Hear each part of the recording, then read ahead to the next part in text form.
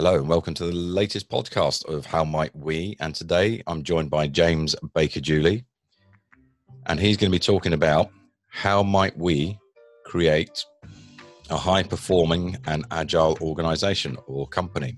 So welcome, James. Thank you for having me, Hunter. So, James, would you like to introduce yourself to the listeners and give them a bit of background about yourself? Yes, James Baker-Julie. I'm a partner in a company called UPAL. We're based out of Stockholm, Sweden. We're having office locations, about 7 countries, and we've been going for about 4 years now, since 2016. And we're primarily focused in the IT industry. So we provide talent and we provide solutions for our customers, a lot of them in the top Fortune 100 companies. Okay, so I've gone totally global now. I've got somebody from Stockholm who's got businesses all over I think 7 different areas. That's great. Okay, so the how might we you've got is high performance and agile organizations. So do you want to explain that a little bit, what you mean by those 2 words?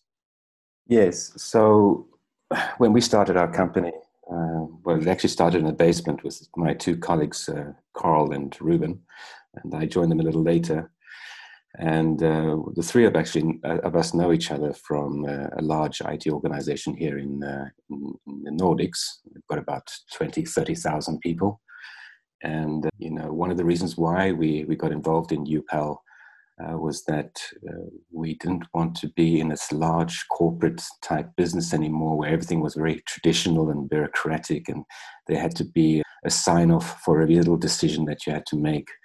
And if you look at how to become an agile or a high performance agile company, they excel mostly often at strategy and people oriented practices, outperforming all other organizations in stability and dynamism. And if I explain what that meant, is that in the beginning we were a startup, and most startups are very, very quick to respond to the market. They're focusing on their product or their service, and that's all they're doing. No, they're very dynamic business, way of working, highly responsive. But what they do lack is stability. They haven't really set up their structure, their processes, their business entities such as HR and accounting and all these different units that you have in a company. So in order to look at this in kind of some Y and axis graph, you'd have at the very top, be a startup very responsive to change, but you'd be very low in your stability, in being structured and having your processes in place. To be a high agile organization is to be highly responsive to the market or any change that happens. At the same time, you've got all your structure and stability in a high area as well. Now, if you look at these large corporate organizations, they tend to, be very traditional, very bureaucratic, and very slow to respond to change. Eventually, they do get there, but a lot of them are usually so big that instead of just responding to change quickly, they'll just do a merger or an acquisition with another younger company that will just fulfill that gap of being responsive. So our goal has always been to be as agile as we can. I know it's a term that's thrown out there quite often, we're probably overused, but we have set ourselves up to be very responsive to change. I mean, this is the whole basis of UPAL. We are a company that's involved in change initiatives. We want to accelerate business, and we want to accelerate society and accelerate environment. And we're working in different kinds of areas. We're working in business areas, as well as we're working in society areas where we're providing education and these kinds of things. And when it comes to environment, we have partnered up with a lot of, new tech, green tech companies to really, hone in how we can provide more of a sustainable environment in the world.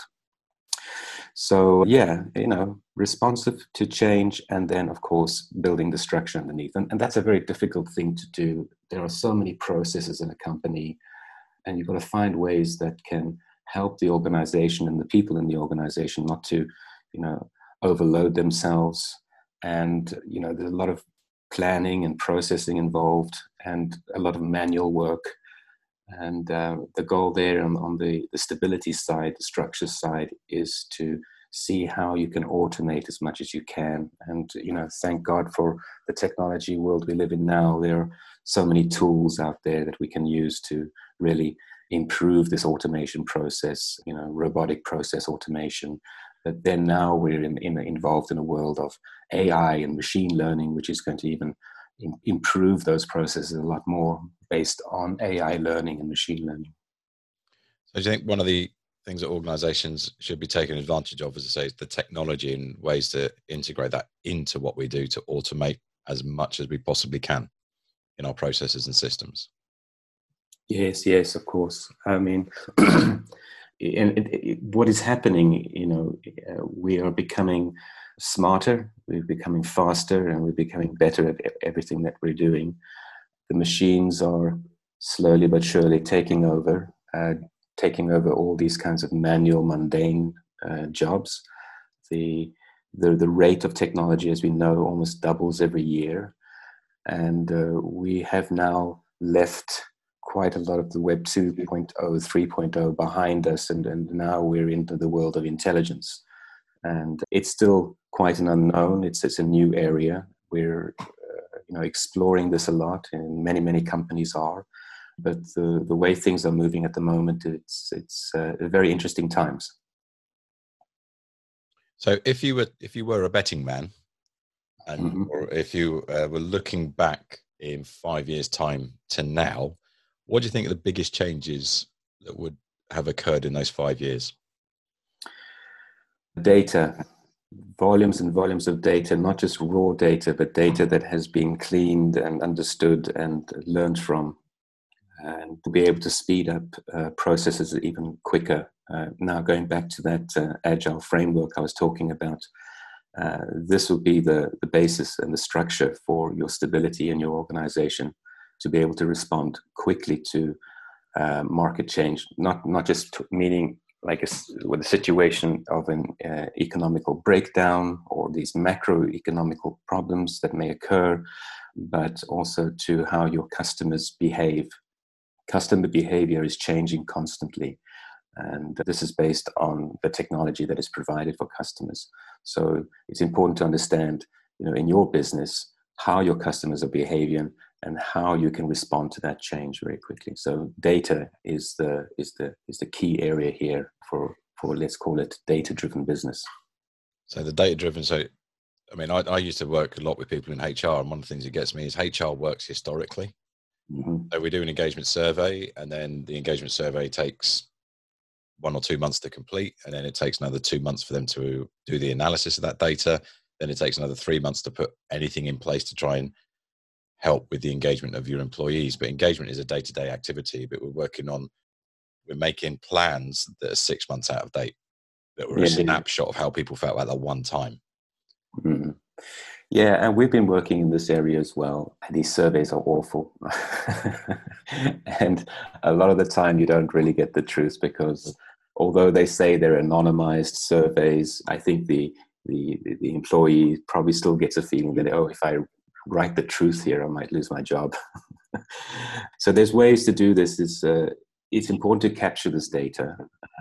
Maybe the data is not going to be as truthful as it's supposed to be or represents it is, but you can gamify this. You can do different kinds of things that are fun. Nobody wants to fill out a form anymore. Maybe they want to play some game, or maybe this some other kind of way to capture this data, to get the real pulse of your employees and how they're feeling, and are they progressing, and do they need any support or help. And of course, that always boils down to kind of your policies in your company. Do you have an open door policy? Are you an open culture? These are things that we focus on as well. But going back to that, as you said, these are areas that we are focusing on in terms of now a new rollout, which we're working on. This all started off, as you said, capturing this data, processing this data, very manual processes. We have started to work with research scientists that are working in cancer research or these kinds of things. And one of the researchers said, well, it's taking him about 20, 30 minutes time to find anomalies in these kinds of markers in their patients, which they are regularly checking every week. And we said, okay, well, what we can do is we can try and automate this process. We can capture the data that you're doing and put some machine learning behind that and try and reduce that 20 minutes down to a few seconds. So this is one example where we're working in, is that we're creating this space called like a future lab where various industries can come and they have access to an infrastructure, they have access to, data sets. People and companies can contribute to these data sets, because what's happening now is there's a lot of cross-industry happening. Digital disruption is breaking industry boundaries. And we're seeing a lot of connections between various industries. They're building their kind of ecosystem between each industry. And this ecosystem will drive future competitiveness. So there's a lot of opportunities here in finding new business models between different industries. You can see examples already when financial services is connecting to government, is connecting to retail, one-click payments. You are seeing this in open banking. If you have noticed that there's been a big transformation through financial services in the banking sector. Before you had the traditional bank, they closed all their data to the world. It's all in-house. And then they were pushed by these new fintech companies, because these fintech companies were providing better services than the bank, although the fintech companies weren't bound down by deposits and compliance. So there was this major shift where the banks were worried that they were going to lose now to these fintech companies because they were providing better services for their end customers. And all they'll be stuck with is just this kind of deposits and balance sheet and compliance. So what they decided was they will open up their data to these fintech companies. So you get a lot of different kinds of users that have access to a fintech company, but then that fintech company is open to the user's bank. And then there's a whole ecosystem of sharing going on there. So you can see these kinds of examples happening more and more in terms of this ecosystems. I think that, as you say, the barriers are coming down as sort of what we would normally sort of protecting, and sort of organizations protecting themselves, closing themselves down. Sort of protectionism is how we used to say, rather than being agile, bigger companies used to just buy the competition or buy the people who are providing a service. So now you think we're much more working towards collaboration between organizations and how they can see using data to help both of them excel and achieve.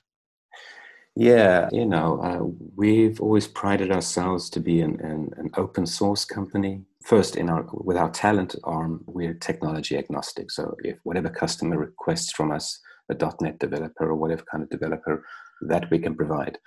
But we have been very focused in open source software, which is community-driven software. The community's out there building the software for anyone to use. You can take snippets of code and add it into your development. And this is where we would like to work in when we talk about our future lab. We want to, make that a lot larger on an industry level, where industries can come and meet and talk to each other and not be so closed off with each other, even competitors, to decide or discuss, what can we do together that we can create a more digital harmonious ecosystem between us all, and maybe we find some new kind of business models out of that. One of the things that's, obviously I'm not a techie guy and understand it, but I think one of the industries that you can see that happening massively is the auto industry.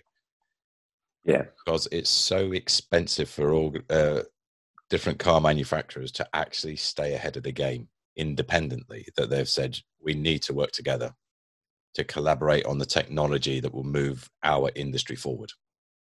Yes. Yeah, I mean, they're pressurized, right, by, carbon emissions. They're pressurized by new players such as Tesla coming up with electric cars. They're all following Tesla to, create their electric cars. But then if you think in a larger context, cars have become smarter. Cars are now self-driving Cars are now talking to each other on the road. Cars are protecting you at a T-junction, knowing that another car is coming in your blind spot. So you see a lot of tech becoming involved. You see a lot of retail being involved in cars. You could be driving along and the car will say, yeah, I know you like Starbucks, and there's a Starbucks on the corner. Do you want me to order you a coffee? And the car will order the coffee for you. So yeah, there's a lot of this fusion happening, and it's very exciting times. So what about the ethics on this? Because I know obviously anyone who's watched something like Terminator and all that, the machines are coming, and what role do machines play? And then the things like all these, as you say, a lot of work is going to become redundant through robotics and mechanization. And the sort of, then you've got, how do we deal with the new world and the new learning that people need to do to become adaptive themselves? Yeah, it's a slight unknown. I mean, there is that argument between Elon Musk and Mark Zuckerberg on the future of AI and if it's dangerous or not. I don't really have a point of view yet. I think humans are going to try and put some checks and balances on this, making sure that the machines don't really take over in that regard. But when it comes to workforce for the future, yeah, I think a lot of people will be redundant based on the technology, but there will be other positions for them to take on. I think the future really holds for humans is to have a more creative role or a design role or this kind of role in the future when it comes to managing or trying to handle the machines or the artificial intelligence, deep learning things that are going on. And the strange thing is, most people think, I can't do that, I'm not creative. But in reality, we are all creative if we're just given the space to actually reconnect with our creative genius that we're all born with. Yeah, sure. Humans have adapted for so long, and we've made it here so far. And now this the new wave. I mean, this is the digital era. We've surpassed the industrial revolution, and this is the new revolution. And we will find ways to adapt to the new norm, so to speak. Okay, I want to go back to when you talked about open source. So so it sounds like, the way I was imagining it, is like a community coming together and then creating a solution that suits that community, whether that be, and your community would be an industry wide or potentially even industries together working together. So do you really see that sort of open source collaboration at that level coming forward? Yes, I believe so. I think there's probably going to be a bit of bureaucratic red tape and stuff like that. A lot has changed. Companies and people were very protective of what they had developed and produced. I think the world, and I see it already since the open source culture started almost 2 decades ago now, in terms of development, coding and things. You're seeing more and more people wanting to share their ideas for the sake of progress. And, there will be moments where some things will be developed and they will be kept behind closed doors. And then they will search the market to see if there's something that can help them improve what they are building internally. And then there are some that are really transparent, and quite a lot of them are really interested to work together and create things. And this is things that we are tackling with our Future Lab. We're focusing a lot on the blockchain area where we are having these kinds of contracts. So anybody that was participating in this open source, development or cross-industry development, their names would go down in this blockchain ledger as a contributor. And if something, it's almost like a patent, right? And if this collaboration had created some new product or service out of it, then there would be, payment towards those people that contributed. That's how, in a commercial sense. So this is something that we're focusing on very much as well. Otherwise, there's an area where people can just play and work out stuff. And I know you're not the techie guy, but I've been to many conferences, technology conferences, and especially developers and technologists are super excited about community. They're super excited about how someone has developed something, and they're really interested to talk about it. And wow, how did you do that? And they're please join our community to improve upon this. So there's a lot more shift moving there, and I see a more community-driven environment in the future. I think that's in ways how companies might, as you talked about agility in the organization, having the structure, and part of it is what have we got, and then working together within that and creating that community of excitement over development and how we can all contribute to making what we've got better. So that's explaining, or the definition of that is somewhere around a sort of organization learning, so to speak. Yes. Yeah. And, when it comes to community, especially when it comes to software, you'll find that you'll get much faster support if you choose open source software, because the community is very much involved in the development or the improvement of that software.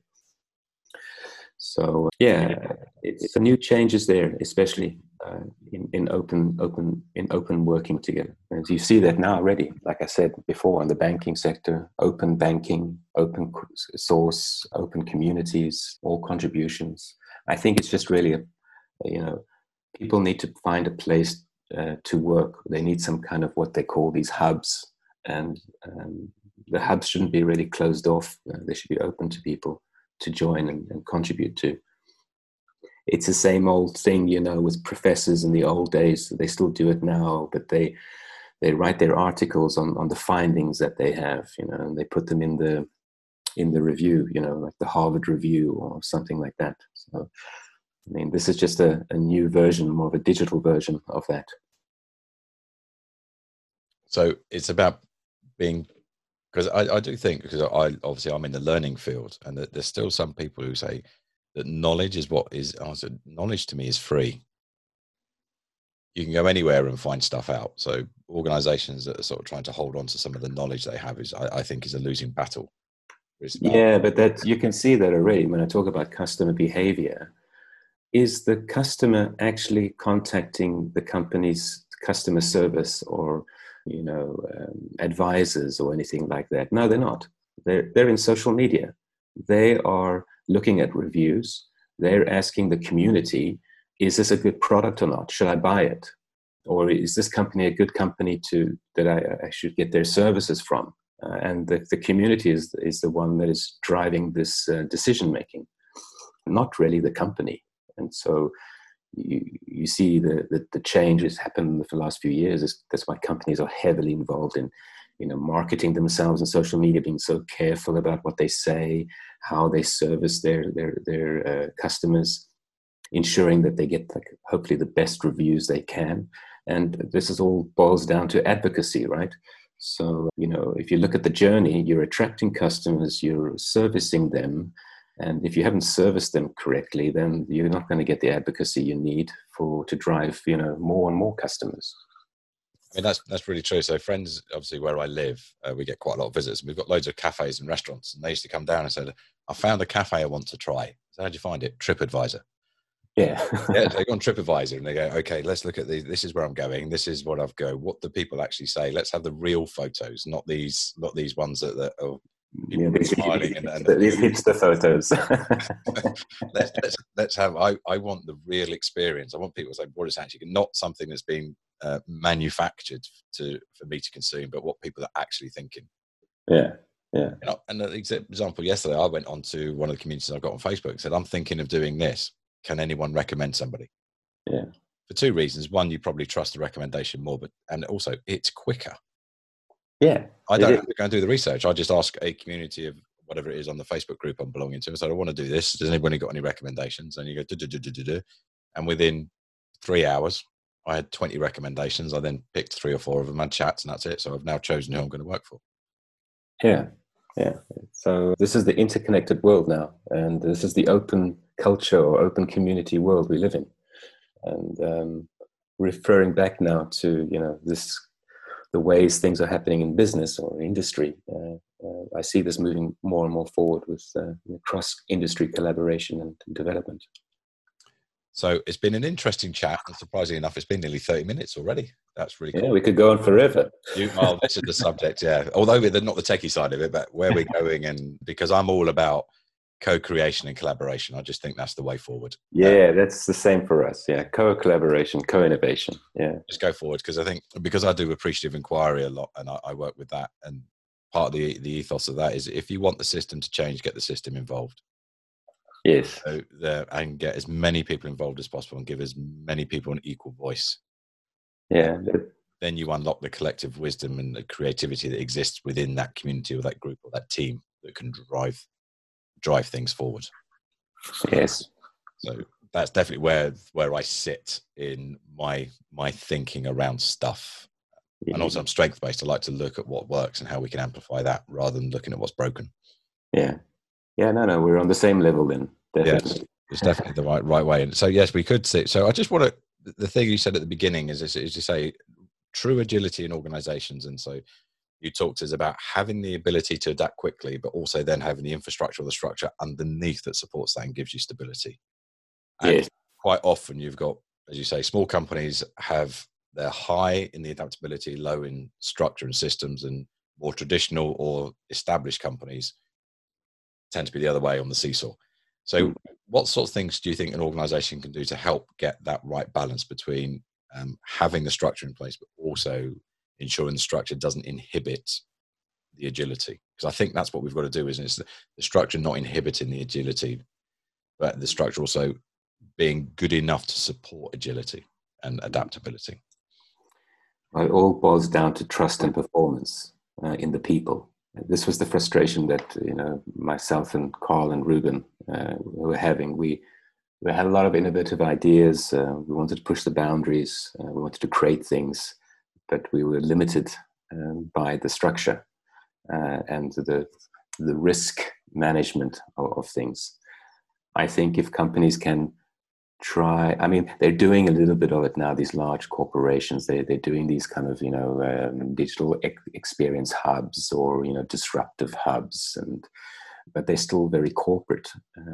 You got to have some let people be creative, let them be innovative. And then again, also another thing, what is a big worry here for these companies is that you have creative people in the company and they've got a lot of ideas and they want to create, they want to innovate something. But then, you have financial officers or CFOs or, these guys are going, well, no, that's not efficient, or it's not, it's costly. And no, we can't, we don't want to invest anymore in that. We're going to shut it down. But that's the whole point of innovation. I mean, if you have a team of people that are passionate about something, of course, they're going to fail a few times, but they'll never give up because they have a sole belief that they're going to make it successful. You've got to give people that kind of, headspace and that leverage and room to breathe and have the patience for them to kind of see it through. Yeah, that's my piece of advice for large corporations.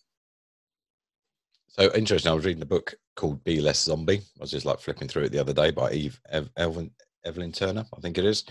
And part of it that was quite interesting is that organizations is that how much of your income in the future are you expecting to come from products or services that do not exist at the moment?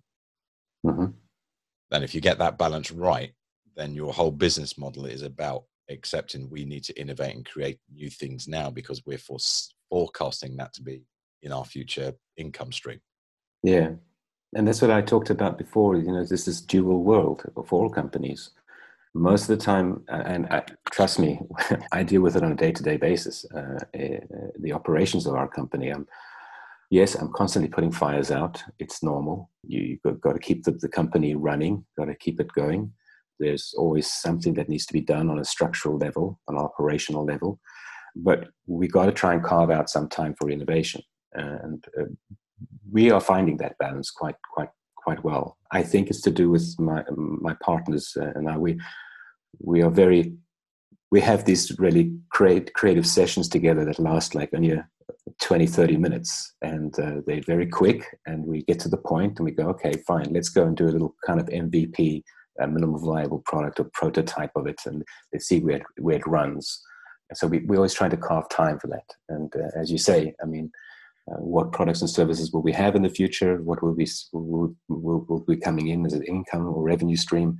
Yeah, you've got to give the time for people to do these things, to create these new ideas for the future of the company. And I think that is a mindset in the way we question ourselves and how we foresee it. So as I say, if you change the lens you look at something, then what you look at changes as well. So not looking at our company stable, we've got income coming through, is they're going, okay, how much of our income do we expect to come from new products, services? You ask them that question, it totally changes the way they look at how their business should be set up. You've got to encourage that 10, 20 or 30% of innovation within that time frame. Yeah, I mean, they've got to really get to the reflection of why are they in business, and stop focusing on what the result is. The result is what you come up with, and why you're in business. The results can be a new product, a new service, but it can also, in terms of most companies, they want to know what is the result in terms of commercials or financials. It's a tough balance.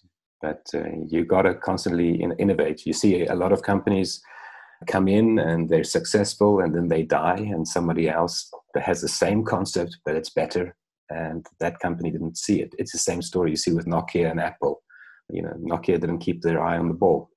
They lost on that against Apple, and there's many cases like that, as you see in business. Yeah, the Kodak is another one, isn't it? They saw. Yeah, the digital camera. They invented it. Yes. Again, that's the fear of sometimes the innovation and something it might actually do some massive damage to your main product at the moment, which is quite a cash cow for an organization. Yeah. So that's again, you just say, it's that balance of risk. Are we willing to take a punt on something that could damage this? We're not sure it's going to be as successful as possibly what we're doing now. Yeah. So when you talked about MVP as sort of doing a prototype, so that comes from design thinking, I think. Yeah. I read a really interesting article. We'll go back again about we talked about HR and processes. That is, if we apply design thinking to HR, could totally transform the way HR works, because it's about giving people the space and unlocking the human potential in the organization, not so much about the structure we have running it. Sure. Yeah. So, yeah, I mean, we generally take and I hope a lot of companies do this, but we do take a design thinking approach to everything. It's nice to just do a quick prototype or something. That's what we have, UX designers.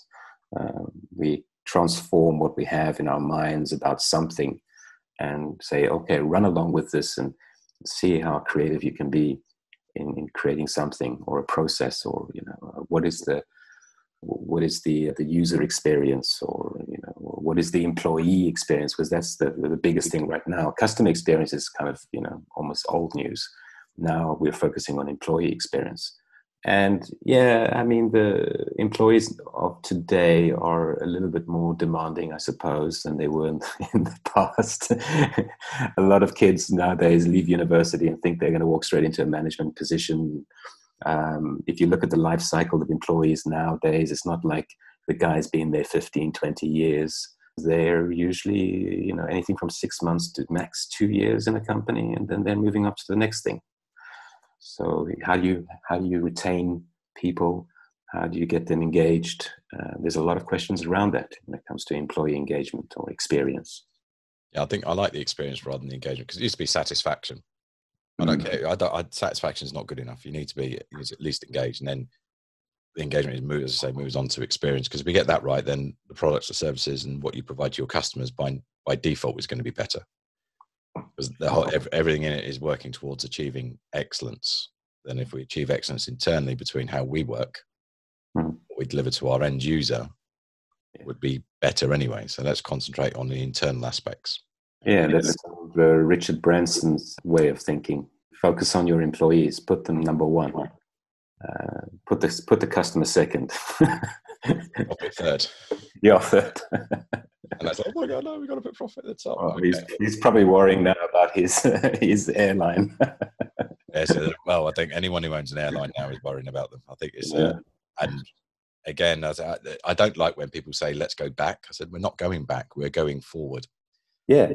So we're going forward into something we don't know. And people saying, I just can't wait for it to go back. It's not going to go back. It's going forward. We're not too sure what it looks like. So I think all COVID has done, sort of in a business sense and economic, it shone a light on the transformation that was happening, and it's just sped it up and it's accelerated it. Massively just accelerate what we were through. So instead of taking 3 or 4 years, it's taken 2 or 3 months. Yeah, and that's been our business model from the very get-go. We have focused entirely on the gig economy. This is for our talent, our partners, and everything that we do projects with. We have this large ecosystem of talent and partner agencies we work with on many different projects.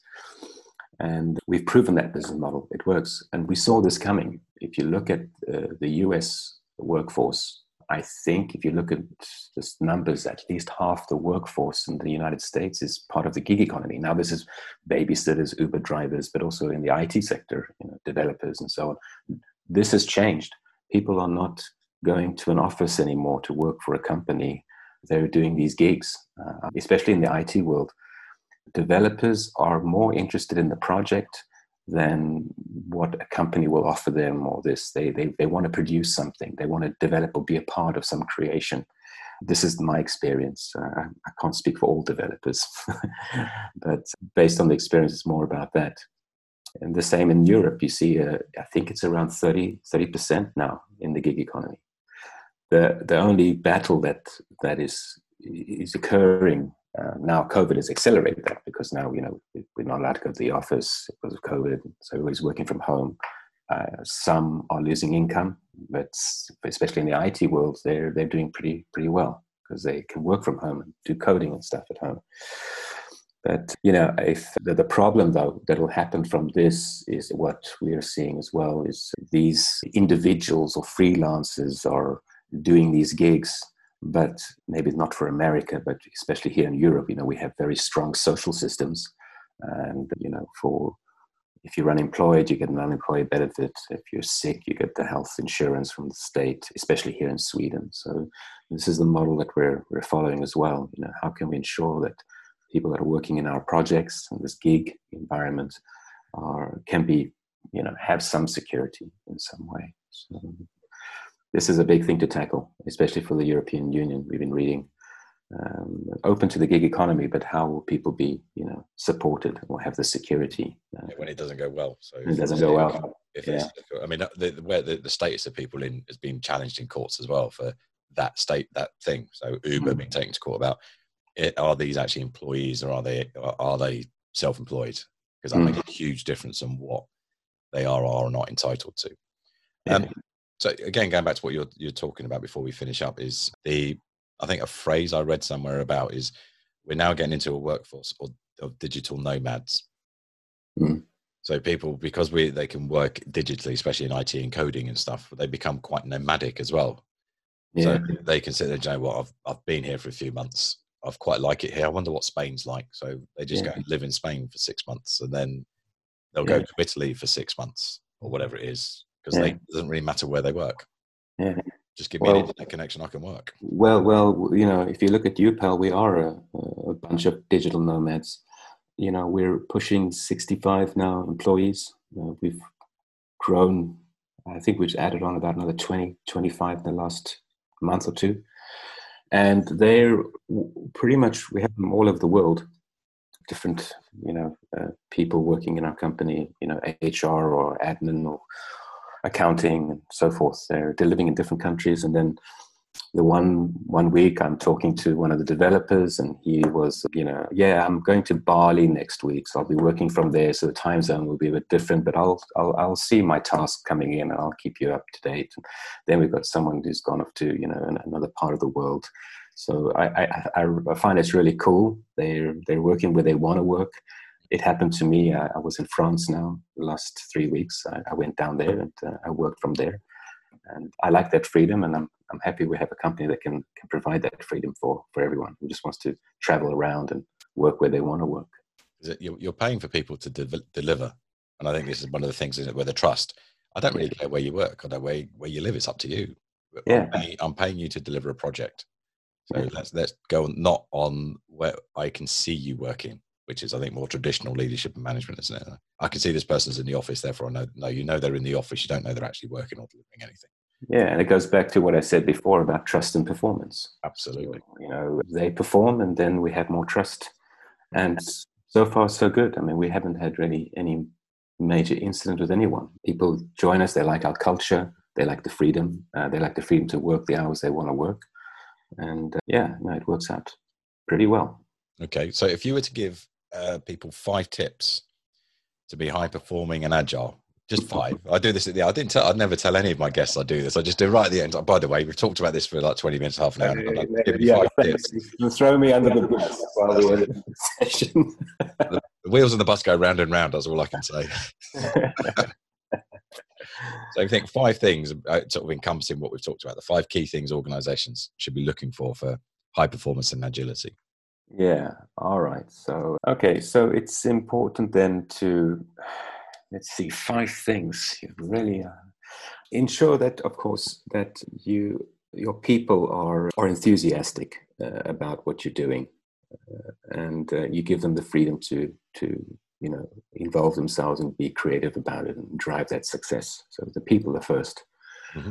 Second is having dedicated leadership to the business, ensuring that processes and people are moving forward.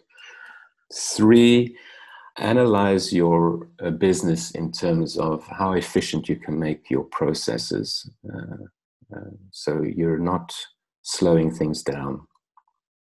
4, reuse a lot of things that you have in your storage, whether it's some code snippets or components or maybe some solutions or things that can help you build and put something together quite fast, so you get fast time to market.